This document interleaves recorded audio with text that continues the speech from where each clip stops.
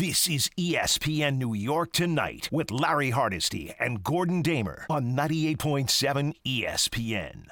I just watched the Knicks game. That's how I feel. Well, look on the bright side. At least they didn't blow a 20-point lead tonight or a double-digit lead tonight. No. Never had a double-digit lead tonight. No. Can't blow it if you don't have one, right? They didn't have a lead. Didn't have a single-digit lead. They didn't have a 1-point lead. No. They had nothing tonight. This is one of those games, Gordon, where nothing went well. Like they couldn't shoot. They couldn't rebound. Normally they rebound better than Bing bong.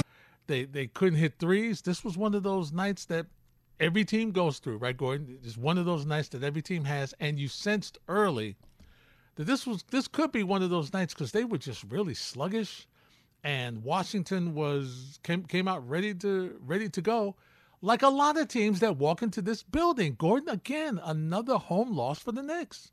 Yeah, this one to me felt very much like the team last year.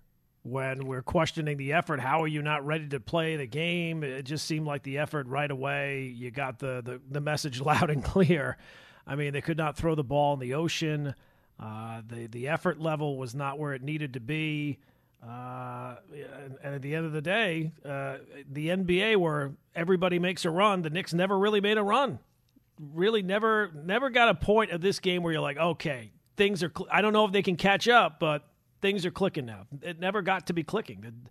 The Wizards seemed to get far easier shots, far less contested shots than the Knicks did, even when the Knicks were desperate to try to come back. So, look, I'm not going to overreact to it. As you said, it's just a bad night. Every team has one, but this one, it was obvious right from the jump. Yeah, you got the sense that they had nothing left. And I'm not trying to make excuses for them, Gordon. But eventually, the minutes that these guys are playing is going to catch up with them. I mean, you can't continue to play guys all these minutes the way they've been playing, and the effort that they're putting in, and still expect that you're going to have, the same type of output and the same type of execution and crispness that you can expect. The guys are going to be tired. Now, yeah, a lot of it is effort, and you're right. We saw kind of what we saw earlier in the season, right, where they were not closing out on the threes and not defending their guys. And just it was just one of those games, Gordon. It was like, ugh. Yeah, this is a flush it kind of game. And, in terms of the bench, outside of Quickly, you got nothing out of the bench. Again. On the night, you couldn't throw the ball in the ocean in the first quarter. They took 26 threes on the night, and they missed 19 of them. They missed flush it. They missed a third of their free throws. Mm-hmm. It was like one of the old John McKay line about we didn't tackle anybody, but we made up for it by not blocking either. It was one of those kind of nights. Yeah, and the other John McKay line was that the team didn't execute. He says, no, I'm all for it. Hey, right. How do you feel about your team's execution? I'm all for it. And so it was that's the way it was. It was just one of those nights. And Gordon, I apologize. It's your fault. Let me say it right now. It's your fault. You brought it up, and it's your fault. I apologize. I know where you're going. Yeah, I'm there. I apologize. We just were talking. Mitchell Robinson. Yep. We were just saying the other night. Was it last night, I think? Last night. It only takes one bad step. It only takes one bad play. He's been healthy this year. He's been a big part of it. Mm-hmm. And immediately. You like the guy that talks about the field goal kicker not missing a kick all season. Yeah. I'm like the guy that said, it's okay. For Dallas, you don't have to worry. They're not going to sign anybody. And then you walk in, and there's the guy signed to the practice squad. Who's this guy? Oh, you knew who he was. Yeah. All the kickers know each other. Yeah. You knew who he was. So, there's not really a lot to say about this game, Gordon, to be honest with you. No. It's really, it's just one of those. The concern you have, though, is once again, as we've said, when you have one of your guys not scoring, and Julius Randle did not have a good night offensively, No. and he's been playing well, so, every once in a while you get one of those clunkers. But there's nobody picked up the slack for him. Brunson was great again with 32. Barrett, decent with 21, but 9 of 21. Once again, I look, Grimes was good, 5 of 10. It's just they don't have the extra scorer that you can depend on. And they're not really efficient with the exception of Brunson. Guys, they put up – it takes a lot of shots for them to get points. Yeah. Look, as I said, I'm not going to overreact to this game. It feels like anytime something goes wrong with the Knicks, it's the same old, Julius Randle or Tibbs or Barrett, people just hammering them. It's a really bad performance. But at the end of the day, they kind of hit on something in the postgame. In terms of talent, the Wizards are not that much less talented than the Knicks. I know. And the Knicks are, even now, after tonight, after the debacle that this was, they're 25-21. The Wizards are 19-26. Mm-hmm. Yeah, it's bothersome though that you can't seem to get anything going at home. You'd like to be able to think that at some point you're going to establish something there, and it seems they have established something. It's just not what you want to establish. Porzingis didn't play badly. No, but I don't miss him for some reason. No, I don't miss him. Well, it might be that the Knicks have had so many mistakes over the past 20 years, right? Yes. That is not one that you look back and go, oh, my, there's other ones. Like, if we just had a higher draft pick. If we just drafted this guy or that guy.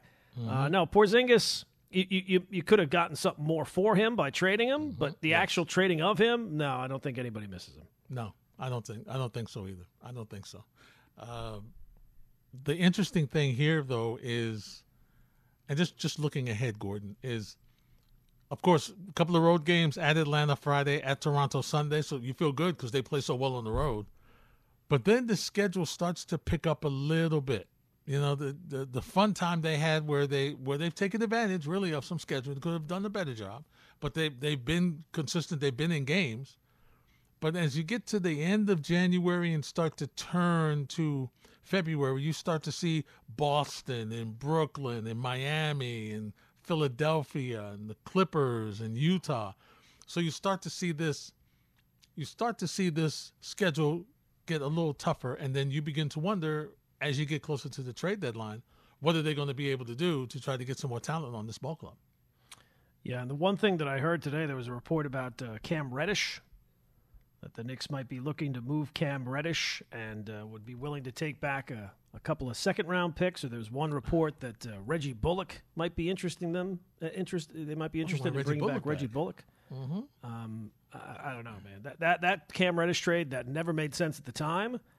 And if you end up trading away him and getting back 2 second-round picks, that's what we're getting. I mean, that's not one that Leon will be putting in the win column on the resume for a team that really doesn't need draft picks. No, and 2 second-round picks, that's the best you can do. Yeah. Well, then you haven't played him, so nobody knows. Of course, nobody knows what he can do. So you've sat him. I mean, you've had opportunities to put him in. I get the 2 short-year rotation, and it works. So there's no, you can't complain about that. But still, there's been times where you could have popped some guys in. I mean, as bad as they were shooting tonight, Gordon. I mean, and listen, I know what I'm about to say, and I know people are going to be like, Larry, are you serious? But the way you might as well look to Fournier to give you a couple of baskets. Everybody else was missing. You might as well put him in to see what he could do for a couple of minutes. If he doesn't hit anything, you sit him back down. I was just, it's just, but like I said, one of those nights for the Knicks. So we'll see what happens as they move on the rest of the week.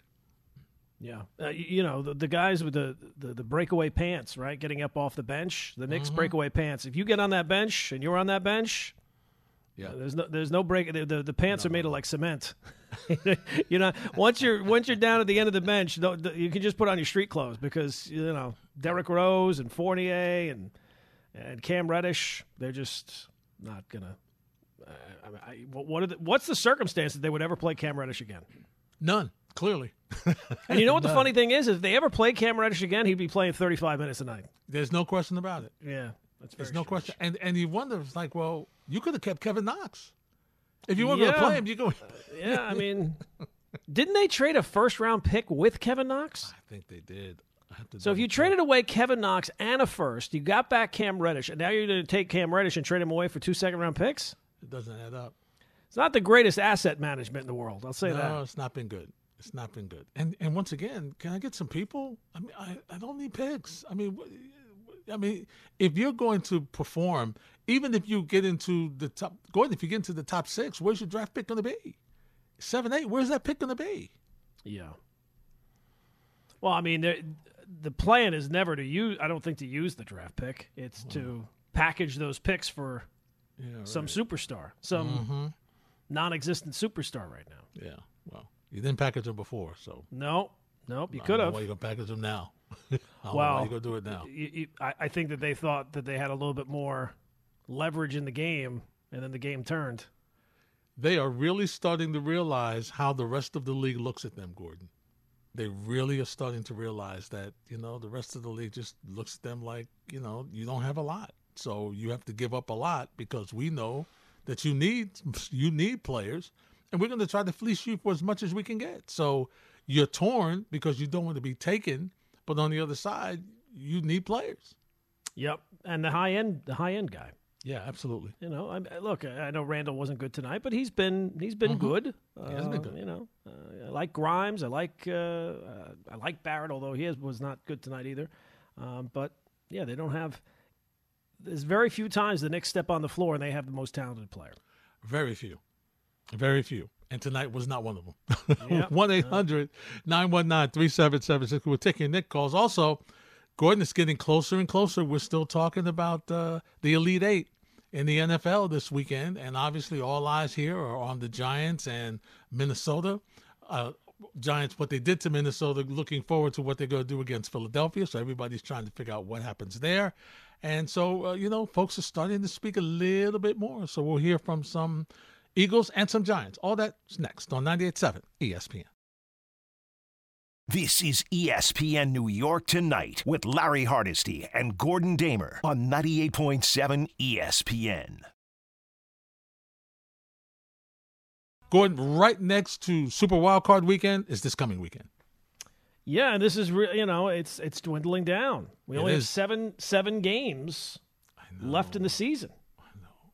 I'm going to miss football so much. I'm going to miss football, Gordon. The withdrawal is going to be hard. Yeah, and it's really it's shaping up to being a fantastic finish. It kind of feels a little wide open, right? It does. It really does. It really does. I mean, you got the three monster teams in the AFC. Mm-hmm.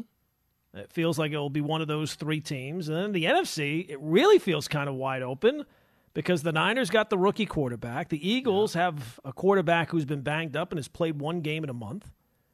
And who knows how this is all going to shake out. Yeah, it is going to be fun. It is. I'm looking forward to it. I tell you this. I'll get to the calls in a second. Gordon, why don't they just stop the Pro Bowl? I mean, this latest idea of what they're doing with the Pro Bowl. I know they're not playing a game. What are they doing again? Is it like... It's a flag football / skills competition. You know what I used to love back in the day? Do you remember when they used to have the quarterback competition thing? Like the skills competition where they'd have all the quarterbacks out in Maui? Yes. And they'd have, Boomer Esiason was out there, Marino and Warren Moon and Steve Young. Yep. To me, that would be far more. Bring that back. Yeah. I don't need the flag football because somebody could still get hurt. Right. Robert Edwards. Remember they were playing that game on the beach that time, the running back? Yeah, that's right. So it was never the same. Never the same. And he was never the same because he immediately went to Miami. And then there was no hope for him after that. Oh, man. You are really hard on your team. They're hard on me, Larry. Trust me. They're hard on me. No matter what I dish out in 2 hours, I'll need 10 hours to dish it all out. The years they've taken off my life. I know, but I'll give you credit. You're hanging in there.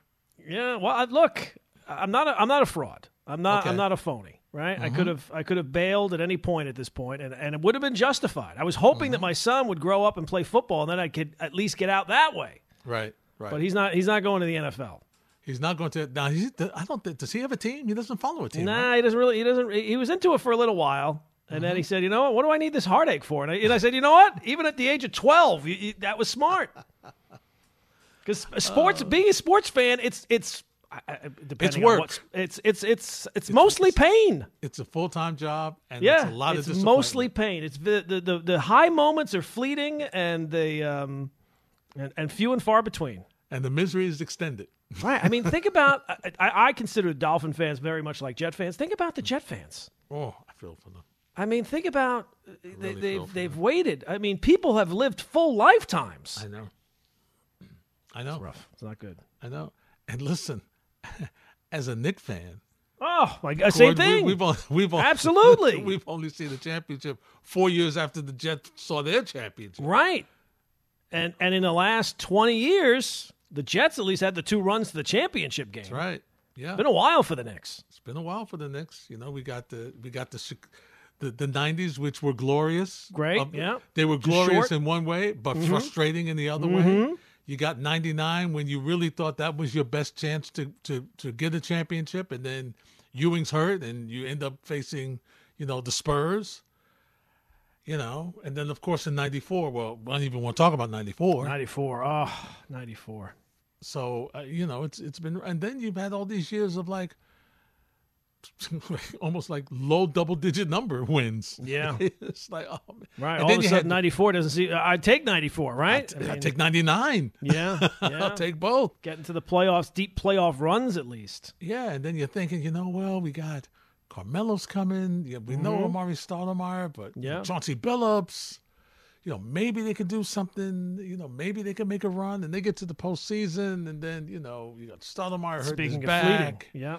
Stoudemire hurts his back, warm-ups in Boston, then he's punching the fire hose window in Miami, and then he can't play. It's just, it's been a nightmare.